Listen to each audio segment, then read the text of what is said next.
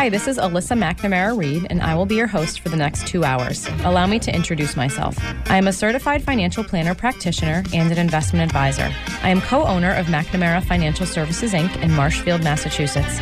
McNamara Financial is a federally registered investment advisor, and by my definition anyway, is a true family business. We work with clients like you every day, regular people that need help making sound financial decisions, or people that want one less thing to worry about. I work with clients for a fee based on assets that I manage, or an hourly or flat fee for creating financial plans. I am not compensated via commissions unless I have the pleasure of helping someone with their insurance needs. There are some things worth paying for, and perhaps a lifetime of financial security is one of them. I, of course, cannot guarantee that working with me will ensure a secure financial future. McNamara on Money has been a call-in talk radio show since 1990. I love hearing from listeners, and there truly are no dumb questions. In fact, I like the simple questions, because everyone should have the answer to those. Just don't call me asking for the next hot investment or which market is going to outperform this year. Number one, that's not the nature of this show. And number two, I have no idea. Any advice I give to a caller is meant to be generic in nature and should be verified with his or her own financial professionals. You will hear about a variety of topics on this show that relate to investments and personal finance. We try to cover topics that people can relate to regardless of their net worth or financial situation. And of course, we try to keep it interesting. I would crunch numbers for 2 hours or spreadsheet cash flows because I'm a total math nerd, but that wouldn't much make for good radio. Instead, I choose to educate people on topics surrounding big financial events in life, like marriage and divorce, kids in college, death of a loved one, career changes, and of course, retirement. I once heard that it is a smart man that knows what he doesn't know. I'm sure it was my dad that said that, and I'm also sure that it applies to women. That is why I invite guests onto my show that have expertise in different areas also related to personal finance. I feel it's important to note that the opinions of these professionals are not necessarily the opinions of McNamara Financial or any of its advisors. As long as we are on the subject of disclosure, I should note that while we may discuss investments and or markets on this show, that past performance is not indicative of future results. Thanks for tuning in. And good morning, everyone. This is Pat Harridan from Lockton in Boston. As Mike mentioned, he is off today, so I am filling in. We'll talk about the Medicare program, which most people think about Social Security and Medicare as the same, but they're really not. They started at different times and perform different functions, and we do need an expert to help us navigate the Medicare waters, and that is Peter Stoner. So, Peter, are you there? Good morning. I am here. Thank you. Excellent. Nice to be on this morning. Yes, good to hear your voice, Peter. So, the lead-in to you was Social Security. So we talked everything about Social Security, or as much as we could in the hour, and I'll do the same with you to set the stage from a origin perspective. So just, if you can, Peter, just before we get into the details, what is Medicare, and then get into sort of like how it's funded, and then we can go from there. Okay. So a lot of people think that Medicare started the same time as Social Security. It didn't. Medicare started in 1965. It was a result of legislation promoted by the Johnson administration to provide health care for seniors. And the issue at that point was that seniors made half the money of the general population, but they had 3 times the medical expenses. So especially for low-income beneficiaries, it was something that was essential. And, people think back, 1965, well, a lot of people weren't born at that point. I remember I was a senior at Newton High at that point, and Medicare didn't make my screen. It wasn't important to me. I don't recall it at all at that point, but I remember thinking back years later that my grandmother, my mother's mother, who was 82 at the time, didn't have a lot of money, and it was a godsend to her, and it was a godsend to millions of people. It wasn't embraced initially by the medical community. In fact, a lot of legislation that went into Medicare was designed to change the way we deliver care in America. For example, one of the pieces in the legislation was that in order to receive Medicare compensation, the hospitals had to be desegregated. So we forget, mid-'60s, a lot of the hospitals, especially in the South, were segregated. And lo and behold, they put that piece in the act, and all the hospitals became desegregated virtually overnight because that's where the money was. The federal government was providing money for services for people primarily over 65, but also people younger than 65 who had certain disabilities. And the doctors initially didn't embrace Medicare either, so there was initially just Part A of Medicare. Part A of Medicare covers hospitalizations. Part B covers doctor visits and associated expenses. So the doctors initially didn't embrace it until they saw, this is kind of a cash cow, and hence Part B of Medicare was introduced relatively shortly thereafter. But it was to address a real need in society. It was part of Johnson's Great Society movement in the mid-'60s.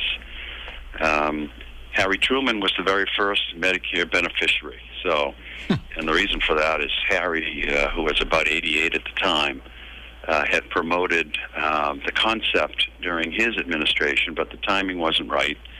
But it clearly became right in the mid-'60s. So I mentioned it started out with Part A, that covers hospitalizations. Now, fast forward to today, Part A still covers hospitalizations, but it has in 2021 a deductible of $1,484. So just figure $1,500 as a ballpark. And it's not an annual deductible. It's a per benefit period deductible. And there's a new benefit period that recurs every 60 days after someone has been discharged from the hospital. So that means that you can incur that deductible multiple times a year. That's not likely. I mean, most of us don't have multiple hospitalizations during a course of a year. But as we get older, that changes. I remember my father was very healthy until he hit 90. And then in 91st year, he kind of became a boomerang back and forth to the hospital. So Medicare has that built in. And then there's a second part of Medicare which covers doctor visits and associated expenses, Part B. That has an annual deductible, $203. So if all you had was A and B of Medicare, you went to the doctor, you'd be responsible for the first $203. The big charge under Part B is you're responsible for 20% of the doctor fees. So I remember, for example, when I was 50, I had a ruptured appendix, went to the hospital, and the surgeon's charge was $25,000. So, if I were just under Medicare at that point and was responsible for 20%, that's $5,000. So that's a big hit. And as a result of that, in addition to taking Medicare A and B, beneficiaries invariably take either a Medicare supplement plan, and we'll get into that in length later, and or a Medicare Advantage plan. They're two very different types of programs, and yet people use the terms interchangeably. They're definitely not interchangeable. No, they are not. Go backwards for a second for me, Peter. Sorry. So you mentioned Part A and B, which were kind of the staples or the baseline for all these other programs. How do we fund them, and then talk about the premiums, if any, for them? So first of all, Kurt talked about the 6.2% payroll tax that was, sort of capped to pay into Social Security. How does Medicare get funded, and then how do we pay premiums, if any? So it gets funded from the Medicare tax that is taken out. And in order for someone to be eligible without having to pay a premium for Part A of Medicare, they had to have paid into the Medicare system for at least 40 quarters, and that's government speak for 10 years. So as long as you have contributed to the Medicare tax for 10 years, and or your spouse has, or even your former spouse, you're entitled to Part A for no premium. So the vast majority of people that I talk to, and when I say vast majority, I mean like 99+%, don't have to pay anything for Part A. They've already paid that over their working career. Part B is a different case, and this is where it gets a little sticky. So Part B, there is a premium. This year, it's $148.50 a month for 70% of the people in the country. So the vast majority of people pay the $148.50 a month, but 30% of the people are designated as quote-unquote high wage earners.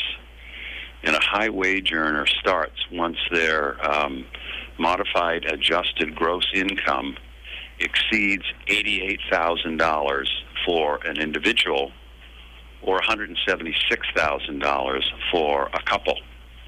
And so that oftentimes goes into the strategy as to whether going on Medicare is a good choice. And by that I mean, is it a better value or not? Because somebody who's in the highest bracket, and that's for a couple, it's $750,000. So if you made more than $750,000 as a couple 2 years ago, because the government always looks back 2 years. They don't look back consecutive years. They look back 2 years. So in other words, this year in 2021, they would look at your 2019 tax return. And if you had that $750,000 as a couple, then the government would charge you $582. So there's a big range. Range varies from a low of $148.50, and that figure assumes that you're not eligible for any low-income subsidies, which is a possibility, or to as high as $582. So sometimes if somebody is in that $582 price range, that's their buy-in to Medicare. And then on top of that, they have to take either a supplement plan and or an advantage plan. Right. But, so that, yeah. And Peter, from going back to that, on the premium side, but you mentioned people have to, because Kurt had the same thing. So you basically work for 10 years, and then what are people currently paying in sort of payroll tax for that? Like you said, you get Part A free, but it's really not free. You've been paying into the system for a bit. Right. What is that current percentage, and has it changed much? I really don't know. No one's ever asked me that question. As long as you paid it, that's all we care about. So you all you have to do, so similar to Social Security, you've had to, the minute you have worked in 40 quarters, you are eligible for Medicare, or you're considered eligible. That's right. And some people obviously pay more, right, because they make more.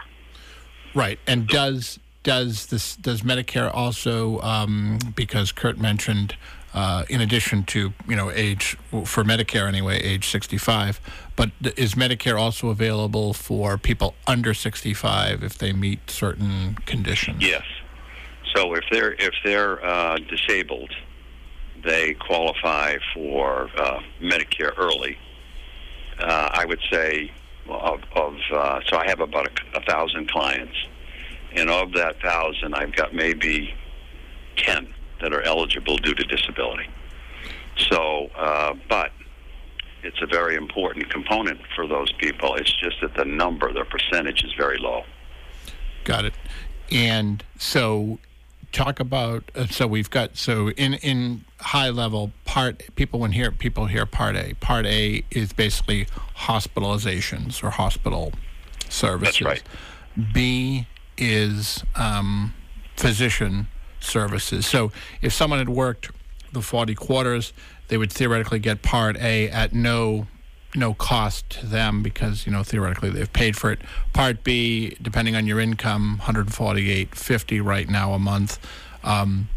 And then what are the other parts? And then we can talk a little bit about how Mass may be different than some of the other states. Okay. But what else because you mentioned there are some gaps there. What else can people do? And there are some gaps. And so the first type of plan that people look at, and the vast majority of my clients look at a supplement plan, which is also called a Medigap plan.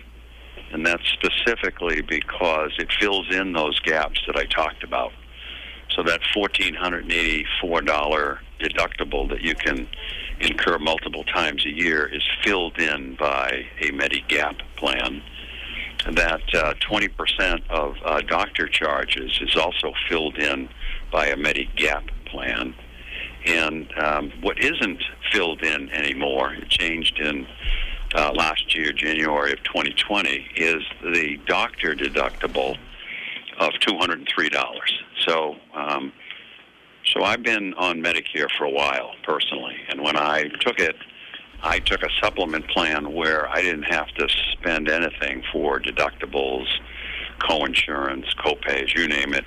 Everything was zero. But as of 2020, a new product for people turning 65 after January 1st of 2020, they have to pay the $203 deductible.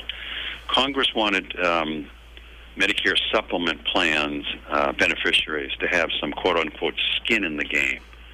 So, in other words, they wanted to have some barrier to care. If I have to incur $203 the first time I go to the doctor, maybe I think about going in for hangnail. Maybe I don't. Whereas before, there was no barrier. I would just go. So they wanted, at the very least, to have people stop and think. And that's exactly what that deductible has done. Even though I didn't have to switch from my plan that I didn't pay anything in terms of copays and deductibles, I did switch to the new plan. In Massachusetts, and that means that I went from what's called the Sup 1 plan, the Supplement 1 plan, to the Supplement 1A plan. The difference being, on the Supplement 1A plan, you're responsible for the $203 deductible, but during the course of the year, you save about $500 in premium. So although I'm now responsible for that $203 deductible like everyone else, I saved the $500 in premium, which gives me a net savings of about $300 a year. So it just makes sound financial sense to make that switch. And on a supplement plan, the beauty of it, from my opinion, from the reason I took one, is it allows you access to any doctor who accepts Medicare. And in Massachusetts, about 96% of the people, not the people, but the doctors accept Medicare. So a lot of times I'll talk about a supplement, and people will ask, "So what's the network?" Because we're so focused on networks in the commercial world. Well, there is no network under a supplement plan. You can go to any doctor in the country, not just Massachusetts, but in the country, who accepts Medicare. So in Massachusetts, I mentioned 96%. That means 4% don't take Medicare. And most of that 4% is comprised of some sort of a mental health therapist. So your psychologist, your psychiatrists are not necessarily enamored with the compensation that they get from Medicare, so they don't take it. But everyone else, you can rest assured that they take it. Now, the next question, though, has become, are they taking new patients? They may not. So you still have to ask just to make sure, because some doctors have their what they call their panels full in their opinion. They're not willing to take additional patients. So even though they take Medicare, they can still refuse you if they're no longer taking additional patients. But if you have a doctor, more often than not, they are going to accept Medicare, and more often than not, they'll take you because you're already a patient. So on a Medicare supplement plan, I mentioned that we call it a Sup 1A plan in Massachusetts. People who read literature online hear about Plan G. So Massachusetts is one of 3 exception states in the country. The other 2 are Minnesota and Wisconsin. We don't have the alphabet supplement plans.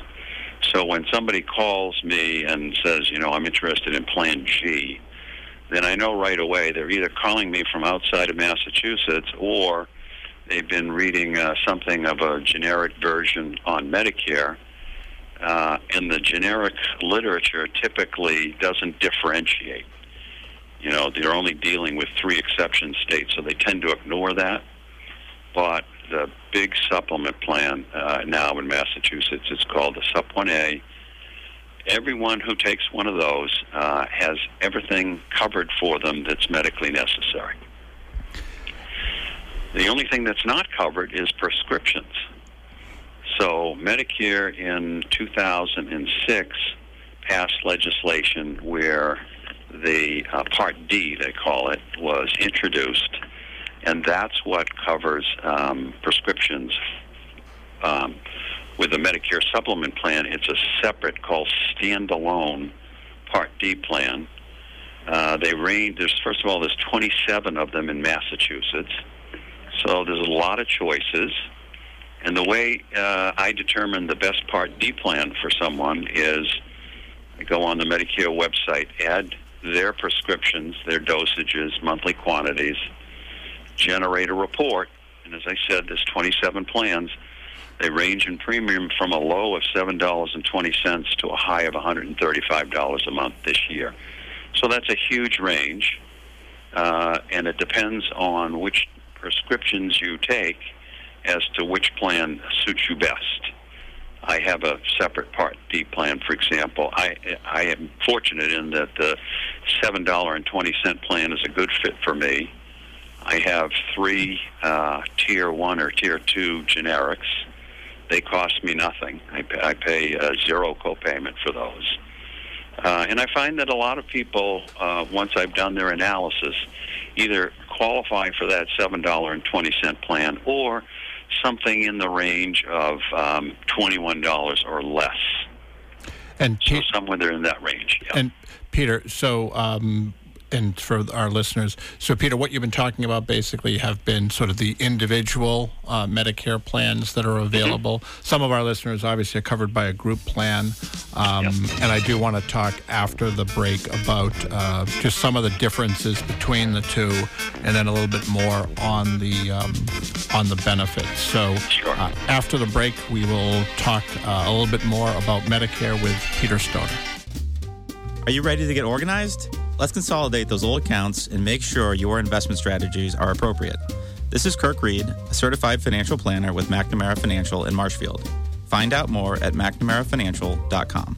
We are back. This is Pat Harridan from Lockton in Boston, and I am talking with Peter Stoner. We're talking about Medicare plans. The first hour we talked about Social Security with Kurt Zarnowski, and now we're talking the second piece of the retirement puzzle, Medicare. And Peter, so you've been talking about, Part A, Part B, Part D, and then some plans, but we do have a fair amount of people who are covered, fewer and fewer nowadays, but by a group plan. Typically these are, state and municipal and federal government employees that have a Medicare plan. They have to have Part A, and for the most part, most of them have to have Part B, and then they get a supplement or an advantage plan. Just in general, I know it's hard to be specific, but in general, those folks that have access to a group plan versus the individual plan, which one is usually better in most circumstances? Well, it's funny. I used to manage the department at Tufts Health Plan that provides retiree coverage to large companies like what you've just mentioned. And it was initially in the mid-'90s. And back then, it was very prevalent that employers, large ones, would offer retiree coverage, and they would subsidize that coverage for their retirees. That has changed over the subsequent years. to the point where less and less employers are doing that. They're not covering as much as they used to do. But municipalities are sort of a holdout in that regard, in the sense that if someone has worked for a city or town or the state, it would be called the Group Insurance Commission, GIC. When somebody tells me that they have retiree group coverage, and sometimes that comes along late in the conversation, for me, that's a deal breaker in the sense that I'm providing information on individual Medicare plans for people that bear the cost of the premium themselves. Whereas if they're calling, especially from a municipality, the likelihood is that municipality or the state is subsidizing that premium. So the premium is relatively attractive. But the main differentiator between an employer group plan and the individual market is usually the prescription coverage. So the prescription coverage for most municipalities is what I would refer to as unlimited prescription coverage. That means it's not Part D coverage, which means it doesn't have a deductible. It doesn't have a coverage gap. Sometimes you hear the coverage gap referred to as the donut hole. It's not a term that I particularly care for, but that's what they used to say all the time, the donut hole. And people know, because of their neighbors or relatives, that once somebody hits the coverage gap, what it costs them for their prescriptions spikes, sometimes appreciably. So you can go along paying a nominal amount for a copay, and then all of a sudden it spikes. You're paying now a percentage of the actual retail cost, which gets expensive. Employer group plans primarily do not have that. So they don't have the spike. When somebody works for an employer, they're accustomed to paying a certain copay for prescriptions that remains standard throughout the year. Very different under Medicare. You can get hit right off the bat with a deductible, depending on what your prescriptions are. And you can enter the coverage gap later on, which it costs you a lot more money. So you don't get that in employer group plans. Furthermore, some employers still subsidize the premium, and that's especially the case in a municipality or the state.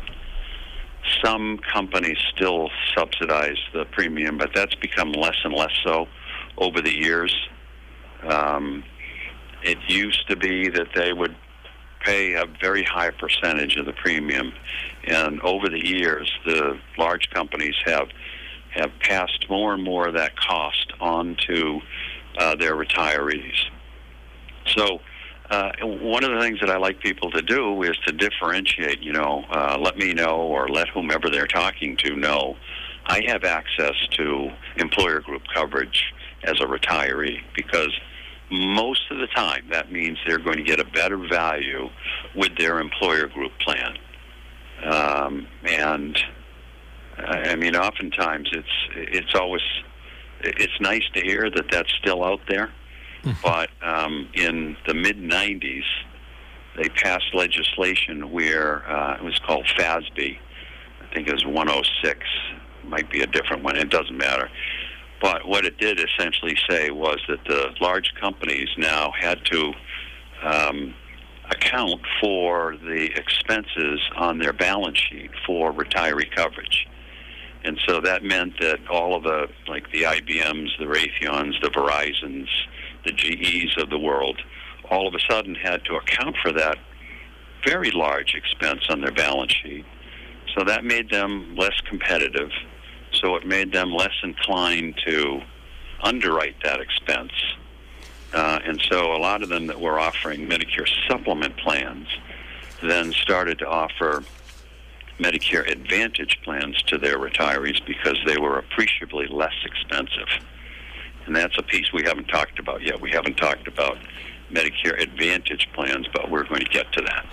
Yep, we'll get to that in hopefully a minute or two. So a couple of other things, Peter. So in general, it's for those that have access to the group plan, right, for the two reasons you mentioned, usually there's some premium subsidy on the the plan component. In some cases, some cities and towns actually help out the retirees on the Part B premium as well. Yes. So that's an advantage. And then you mentioned the donut hole or the coverage gap in the drug. That's the second advantage. And the reason I had you on now, and I think you're on again next month with the McNamara's, is yes. When is open enrollment? What is that, and what does that give those with individual plans a opportunity to do? So Medicare open enrollment starts October 15th and it runs to December 7th. And it essentially gives all existing Medicare beneficiaries an opportunity to change their plans. So, it's not like you take a plan when you turn 65 and you're obligated to stay on it for the rest of your life. They give you an opportunity once a year to change it. And this is the time. We're approaching October 1st, and that's when it all, for my market, hits the fan, if you will. Given that that's when people get all sorts of literature in the mail from the health carriers, because that's their opportunity to change their plan.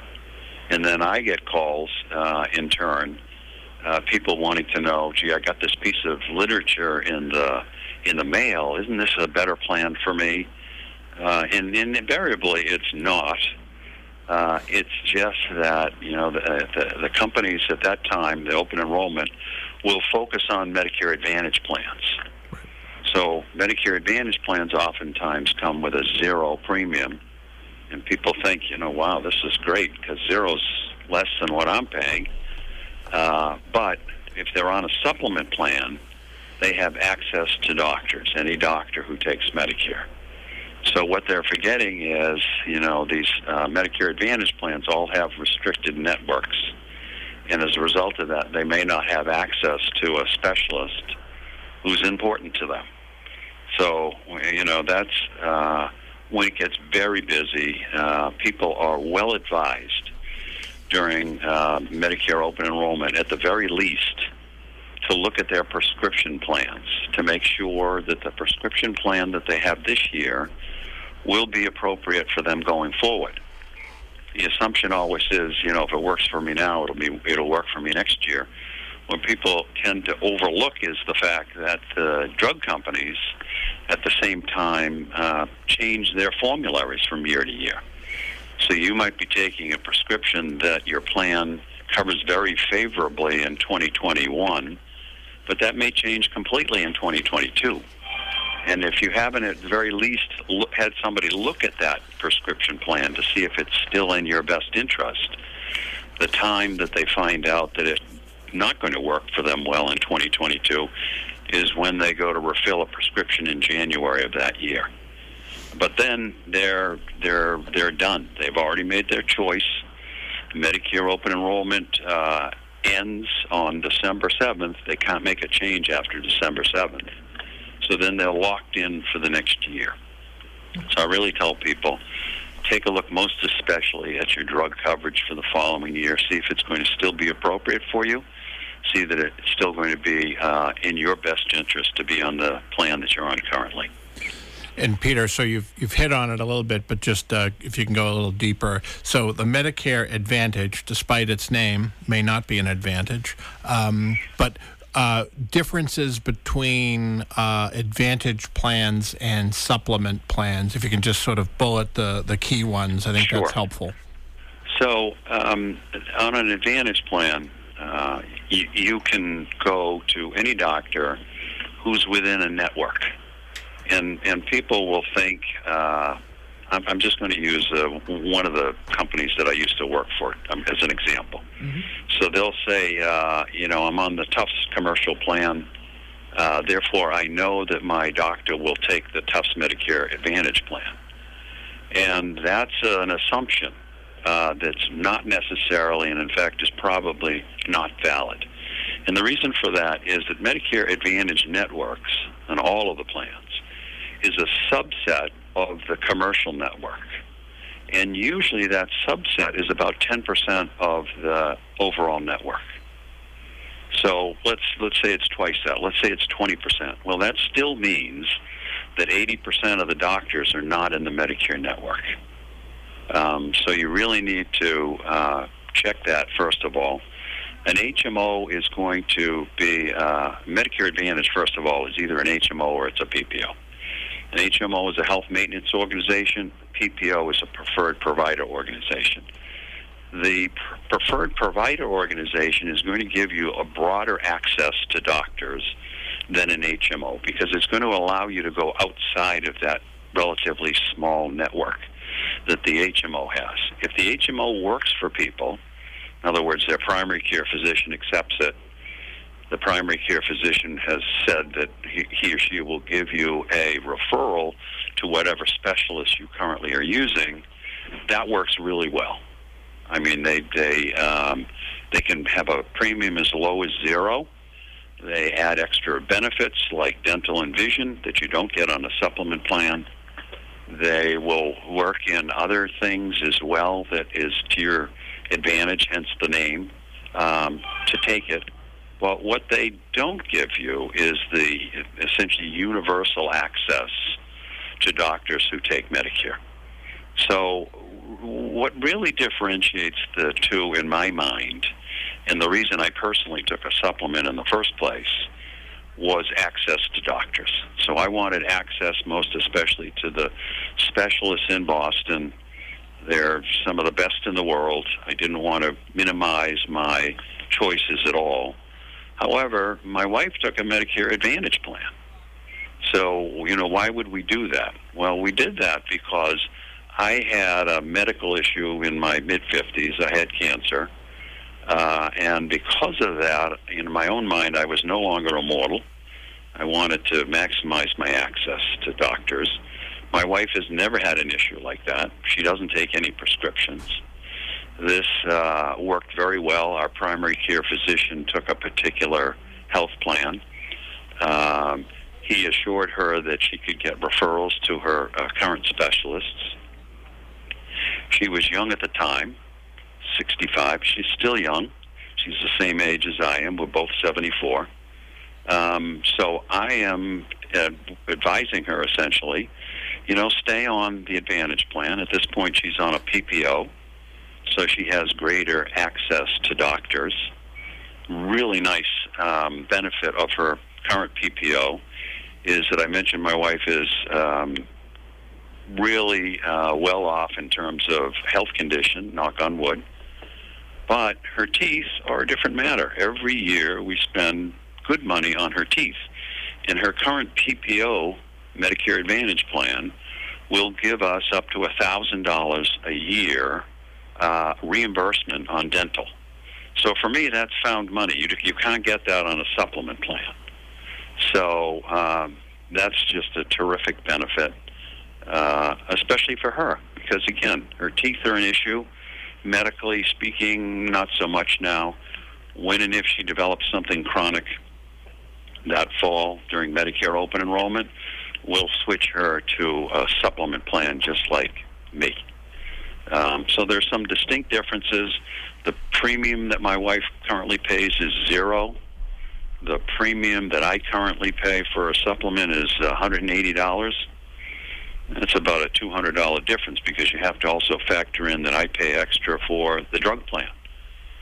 So you have to think, which one is of value to me for my needs and what my projected health expenses are going to be next year.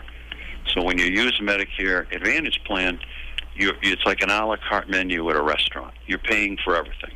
Everything incurs a copay. You go to the primary care physician, it's generally in the $25 range. Specialist is generally in the $40 range. Hospitalization is always the highest copay. It's generally in the $300 a day range for up to 5 or 7 days. So it's money out of your pocket every time you access services, whereas on the supplement plan, once you pay that $203 this year, you're done for the year. So, but again, you're paying that extra ballpark of $200 a month for the supplement plan. Right. So it's basically two calculations, Peter. One of them's harder than the other. One is just basic math. The other one is for the upcoming 12-month period. What is my health? What am I going to need for services in the 12 months coming up? That kind of thing. And so you touched on it a little bit because again, on its face, sometimes the Advantage plans look better, but with all these added benefits and zero premiums and all that. And, obviously for those of us, I think it's everywhere. I haven't really traveled much in the last 18 months, but, I've got Joe Namath and J.J. Walker telling me that I should call this number and tell me all the benefits that I can get. Just in general, sort of what are they talking about and how does that apply to those of us here in Massachusetts? So they're talking about Medicare Advantage plan. They're promoting the plans that I mentioned earlier are the most profitable plans for health plans is a Medicare Advantage plan. That's where they make a lot of their profit. But the downside of what they're talking about is the restricted network. So I mentioned earlier that there's about a $200 a month delta, if you will, between a supplement and an Advantage plan. And I've had a supplement plan. The reason I took it, I told you, and I haven't used a specialist in the 9 years that I've been on Medicare, so we could argue that I've been overpaying. You should have been on an Advantage plan. But I would suggest that I've had peace of mind. I've known that I can get access. So if people really need access and they have a vested interest in certain specialists and they change to an Advantage plan and then all of a sudden they need access to specialists, that's a real problem. And the older we get, the more likelihood it is that we need that access to specialists. So I like to see people consider Joe Namath. I really liked Joe in '69 when he won for the Jets, but I'm not crazy about the commercials because I get a lot of calls about it from people who are on have specialty care needs. They're on a supplement. It's not a good fit for them, but they want to look at it because of the advertisement that both J.J. Walker and Joe Namath are generating. And I would say overall that as we age, I like to see people consider supplement a little more because their need for care increases virtually every year. You never know when you're going to have that bad year where you're going to incur substantial expenses. You can avoid that on a supplement plan, but you can't avoid it on an Advantage plan. You can cap it on an Advantage plan. And then it's important to mention that one of the things that the Advantage plans will have by regulation is a maximum out of pocket. You see a lot of them are $6,900. So that means once you've spent that $6,900, they don't hit you for additional copays. So that's a good feature, but I think that there's a lot of things to take into consideration. One is somebody's age. One of them is their health condition. What medications do they take? How do the plans treat those medications? A lot of money now can be spent on medications, and things that you'd think are not going to be a big deal, like eye drops or some sort of a cream. You think that's relatively inexpensive. A lot of times under Medicare, it's not. So you really need to take a very serious look at the prescriptions and put that into the equation. Right. No, it's definitely, there's some planning involved similar to the Social Security question. Peter, in our remaining time, we've probably got about 8 minutes or so left. Talk about the process for those people who are becoming Medicare eligible by age, not so much the disability people, but as you approach your 65th birthday, we've got people who are working beyond 65 and we've got some people who are retired. What should they do and by when? So I like to see people, and Social Security encourages people to, at the very least, apply for Part A of Medicare within a 90-day window of the anniversary month of their 65th birthday. So I get a lot of calls from people who have read somewhere that if they don't sign up for A and B, that they're going to be subjected to penalties. And the reality of it is if anybody works for a company with 20 or more employees, they're going to be turning 65. They're going to continue to get their coverage through their employer. Then they don't have to, but they can apply for Part A. I advise them to, most of the time, apply for Part A because it gets them in the Social Security system. So it makes it easier once they're going to retire and transition to Medicare if they already have Part A. The only time that I tell people that it's not a good idea to apply for Part A is if they have a health savings account, an HSA. It has to be a health savings account because the government wants the people with an HSA to stop making contributions towards that HSA 6 months prior to turning 65 or electing Medicare. So in other words, if somebody's turning 65 in December, they're already within that 6-month window. And if they've been making contributions to an HSA, then that would be a problem if they elected Part A in December. So I would advise somebody in that category to, hold off. Don't take Part A until you're comfortable with your HSA situation. But most people, I find, are continuing to work after 65 nowadays. And as a result of that, I have them look at that piece. I send them forms to apply for A and or A and B of Medicare, depending on their situation. If they're over 65 and they're applying for A and or A and B of Medicare, they also have to provide a form that attests from their employer that they've had health coverage since turning 65. It's not the form they get every year, attesting to creditable coverage. It's a different form. I send them that form as well. Third form that I send people is if they are retiring, their income is going to be reduced as a result, and they want to limit their contribution on the Part B premium.